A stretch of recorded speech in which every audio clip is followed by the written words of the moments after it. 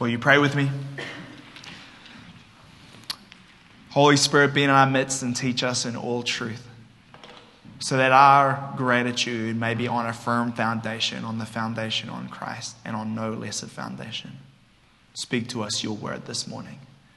We pray this in Jesus' name. Amen.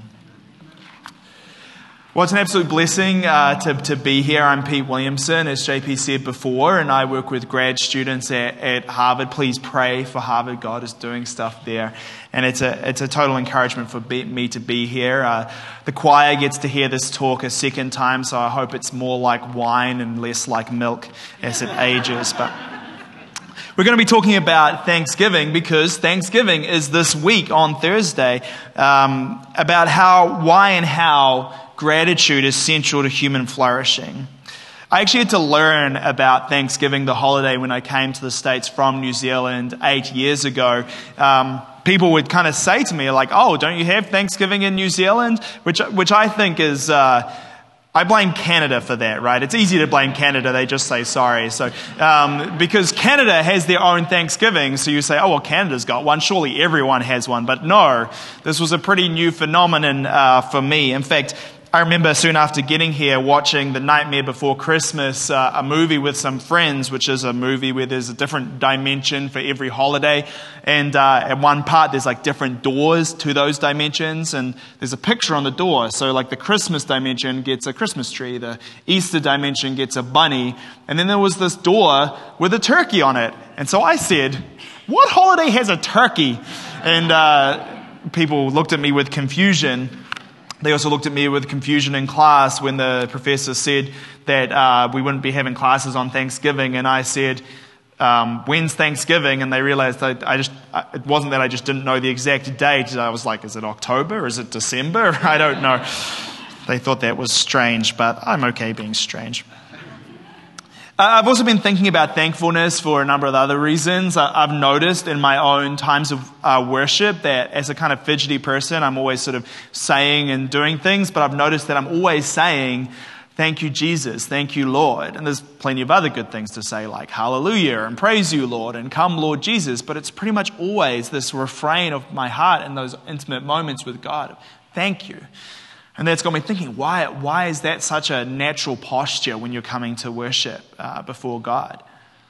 I'm also thinking about and meditating on thankfulness because honestly, I've got a lot to be thankful for in my life. I have a beautiful wife. We just welcomed our son Jude, who's 1 month old, and he's doing really well and sleeping well, and he's just a sweet little thing.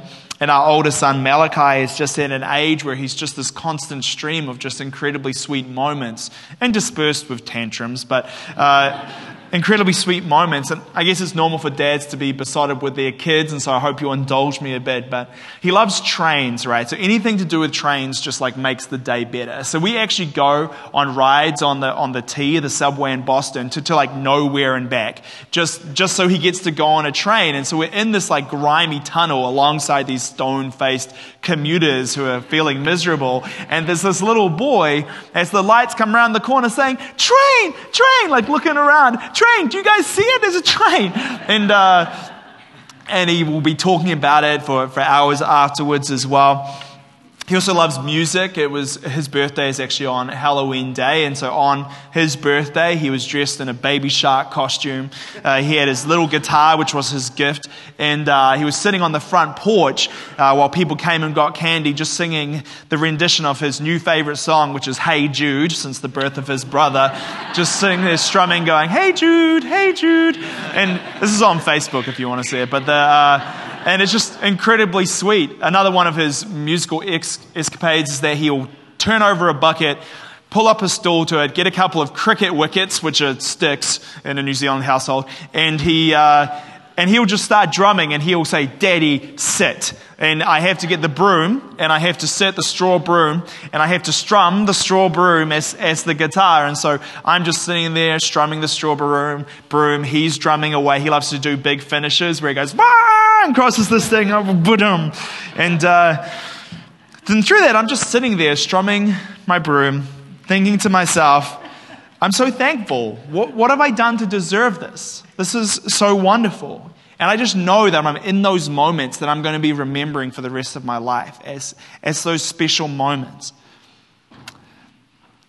And yet, at the same time, there's no shortage of moments in my life where I'm anything but thankful. Where I forget how much I've been given, how blessed I am, and I'm suddenly envious of what other people have. I think I'm hard done by. I think maybe they've gotten more than they deserve, and I've gotten less than I deserve. The part of me that has an instinctual response of jealousy when somebody else succeeds, as if they've taken something from me. The impulse I have to pass over all the good things and focus on what I don't have and maybe think I deserve or desire. Can be in career, relationships, personal status or recognition, or just the frustrating drudgery of day-to-day life, zeroing in on what went wrong, how justified I am to complain about it, rather than remind myself of the abounding generosity that has been shown to me, taking for granted what I've been given. So I'm kind of in a conflict, right? Between this message of like being thankful for what God has done for me, or being unsatisfied and looking for more and being ungrateful. So I've been thinking about gratitude. And when I'm thinking about something, I like to go to Scripture. So what does Scripture say about Thanksgiving? It's kind of interesting because giving thanks and thankfulness is all throughout Scripture. It's like a seasoning sprinkled liberally throughout Scripture. But at the same time, there's not like one passage which meditates on thankfulness for an extended period.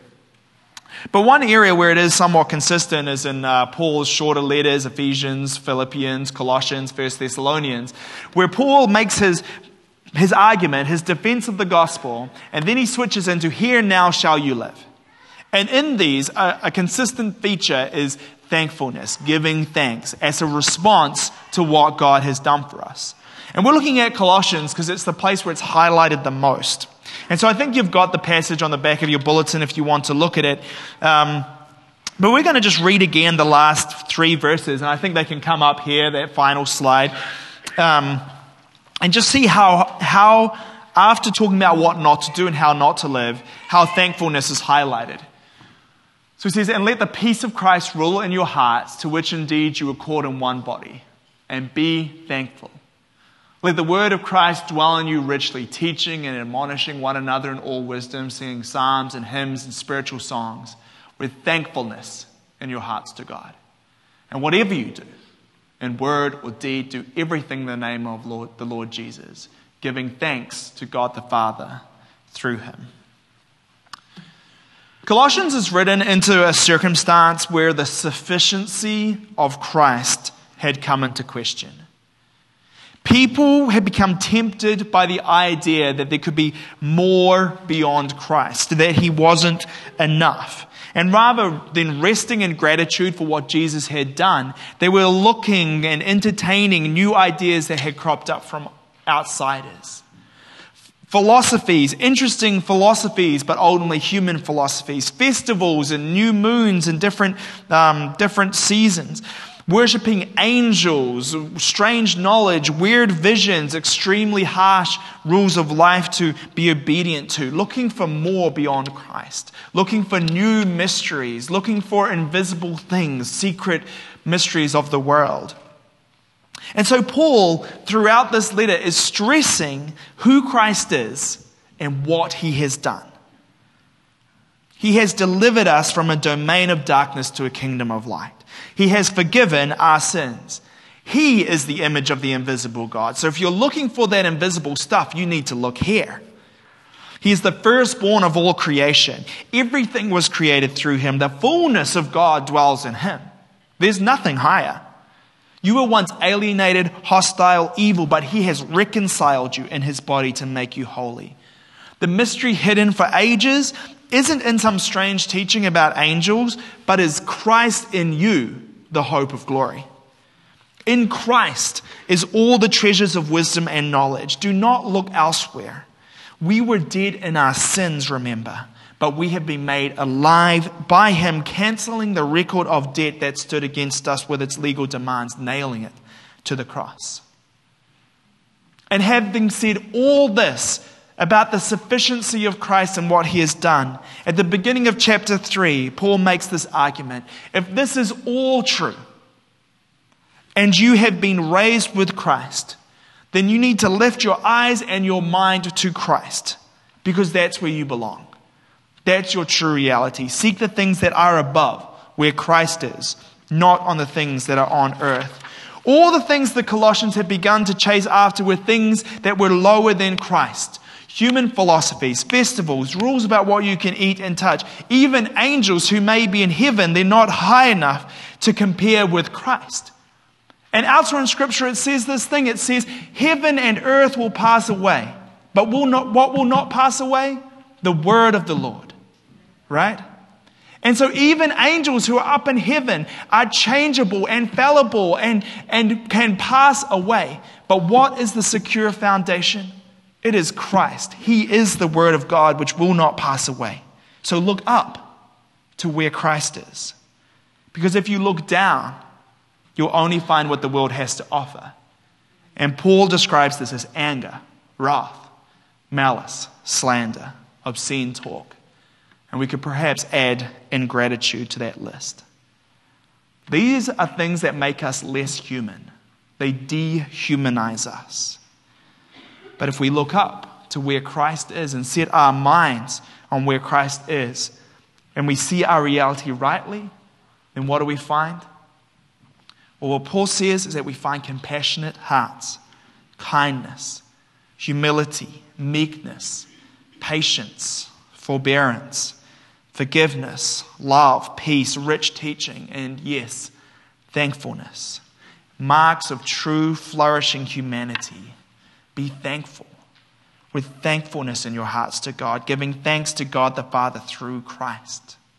Through Christ. It is through looking up to where he is as the image of the invisible God, as the representation in our economy of the unchanging God. It's when we look to him that we're released to give thanks to God, set free from ingratitude, bitterness, and an unsettled heart. Thankfulness is the appropriate response to reality when we see rightly, when we see where we were, where Christ has brought us, and when we trust in the sufficiency of Jesus. And Paul's encouragement to the Colossians is as relevant to us as it was to them. We may not be looking for angels to worship or to celebrate strange esoteric festivals or harsh rules of life, but we are guilty of looking down to things below Christ, to supplement Christ, to feel like we have everything we need. We look to education, career success, personal significance, relationships. We look to new philosophies and practices to make ourselves whole. There's no shortage of books and blogs and podcasts insisting that what you really need is this diet, that exercise regime, this life hack, this approach to life, this politician, all sorts of things. None of these are necessarily a problem unless they're stemming from a perceived insufficiency of Christ. And they can, in fact, be manifestations of ingratitude towards God, saying to God, what you give me is not enough. I am not satisfied. I think I deserve more. But the problem is this: if we do not find enough in Christ, who's at the highest place and who has done the most for us, how much less will we find enough in anything less than Christ? We get ourselves into a trap, because if we cannot look to Christ, who is the unchanging God, the firm foundation, how can we expect to look to the things below Christ, the things of the world, and find permanent gratitude in them? We need to be able to look to Christ to find gratitude, because nothing lower than that has the long-lasting sufficiency that Christ had. We have a firm and stable hope as Christians because we have this firm foundation in the unchanging one, in Christ, and what he has done for us. And so our thankfulness and our gratitude doesn't have to be a sort of a platitude to just sort of say nice things at nice times of the year. But we can stand securely on the God of the universe who has done this for us and who will not change and who will not be unfaithful and who will not let us down. Our gratitude has a firm foundation when it's founded on Christ. So we need to stop looking down, but to set our minds up to where Christ is and to have gratitude. But friends, that's not always easy. It might be easy enough to do when you're sitting on your back porch playing family band with your 2-year-old. But it's more difficult when you just got fired, when you're lonely, when your kids have been making poor choices, when people have abused you, when relationships have broken down between friends and family and spouses, when you just got that diagnosis and sickness and illness and disease are controlling the story of your life. And in the midst of these genuine struggles, we have 2 things to hold together. One is an encouragement to thankfulness regardless of the circumstance. 1 Thessalonians 5:18 says, "Give thanks in all circumstances, for this is the will of God in Christ Jesus for you." That giving thanks is not a circumstantial thing.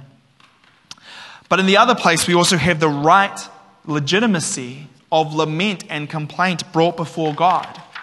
We see this all through the Psalms, and it's important not to ignore the way in which Psalms expresses the full range of human emotion brought before God. Sadness, anger, and yes, joy. And there might be a bit of complexity of holding these 2 truths together, but there's no contradiction. Lament and complaint are not the opposites of gratitude. In the Psalms, one of the most defining features, even in the most depressing Psalms, is that they're brought before God. They're laid at the foot of the cross, in a sense. They are bare before their God. And this is precisely what Paul is encouraging. Whatever lack you feel, do not go to the things of the world, or even the things of heaven that are not God. Go to Christ. Look to Him. Go to God. And this is, in fact, the grateful response of a hurting person, to bring the lament to the one who can make the difference. To bring the complaint to the source who has given you so much, to let your honest, porous, vulnerable soul be laid bare, open and sore to the life giver.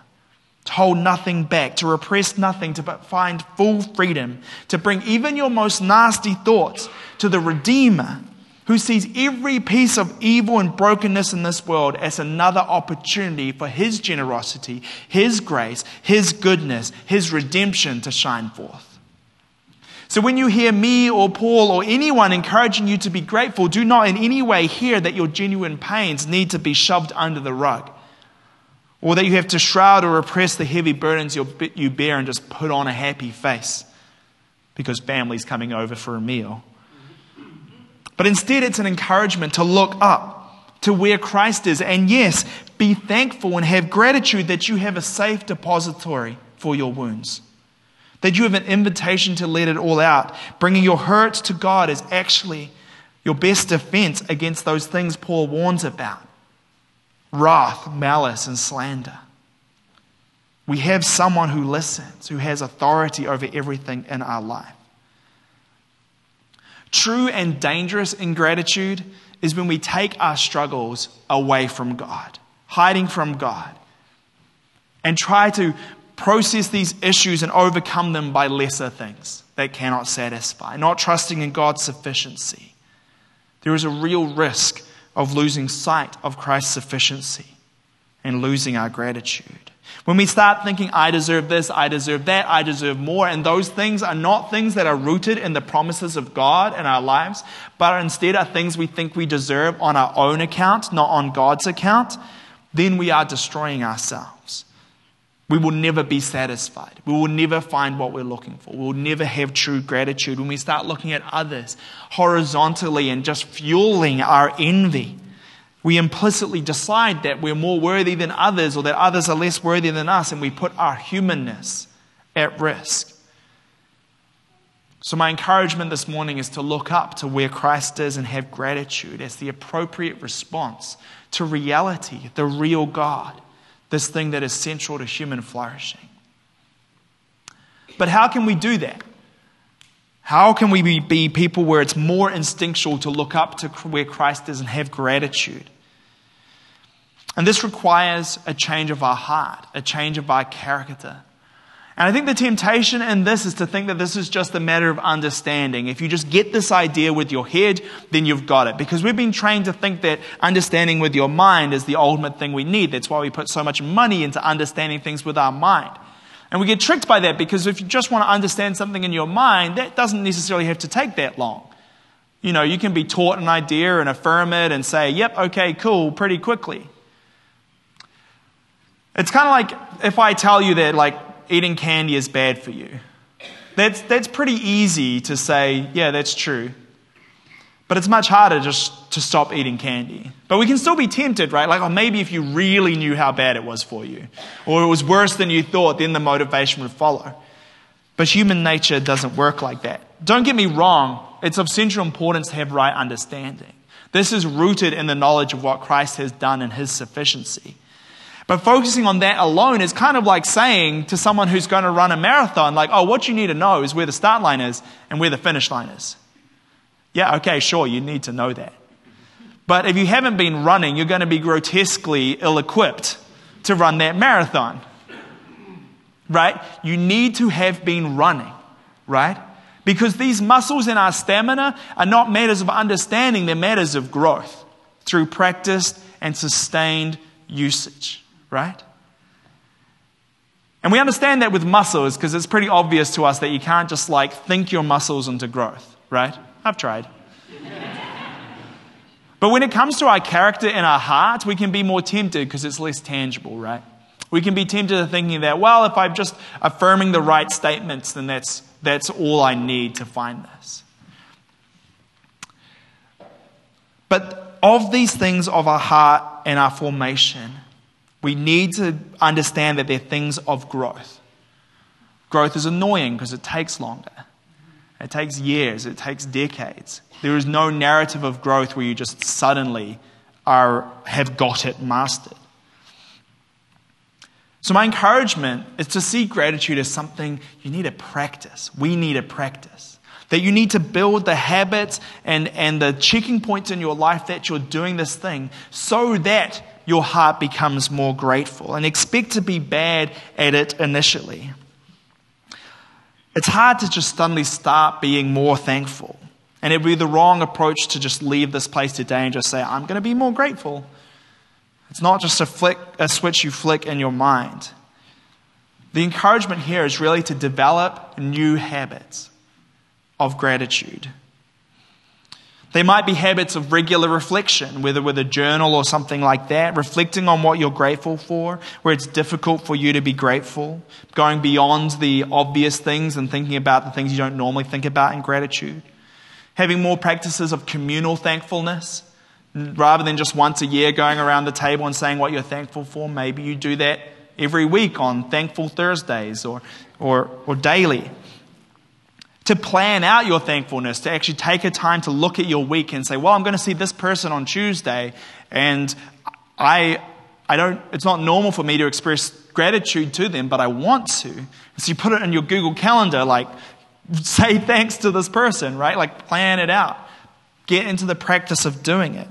Have a regular stopping time, weekly or monthly, to send people notes of thanks, whether they're text or email or handwritten, Facebook, Snapchat, LinkedIn, whatever works for you to communicate to people your thanks.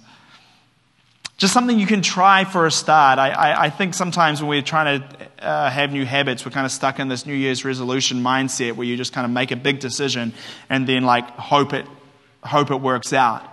I think what we really need to be people saying okay, this week or this month, I'm going to try this, and then plan to come back to that idea and say, okay, how did that work this last week or month? How can I do this again the next week or month? That's how habits are formed, by constantly redeciding hey, this is what I want to be doing. So my encouragement is that you start building the muscles more and more of gratitude and build in those new habits of giving thanks. Because it is the right response to our reality as redeemed people. We need to be more in tune with looking up to where Christ is and having gratitude. Not falling into the temptation of no longer seeing Christ as sufficient and succumbing to things lower than Christ to satisfy us. Because that way leads to bitterness, malice, and ingratitude. But when we see rightly, thankfulness is the natural posture. It's in tune with all the things which give life and make us fully human. So I invite you to consider committing to practicing gratitude, building the muscles of thankfulness, so that we might too be in tune with the life of abundance. Will you pray with me? Thank you, Lord, for all that you have done for us, that you are sufficient, that in a world that is changing so much and so little is dependable, Lord God, that you are the dependable one. What you have done is secure. It is a firm foundation. We thank you for that. Help us to be secure in that knowledge of your sufficiency, and let that flow out of our lives in the form of gratitude and thankfulness. Lord, by your Holy Spirit, build in us the habits of gratitude and thankfulness, though, so that our hearts may be formed into gratefulness.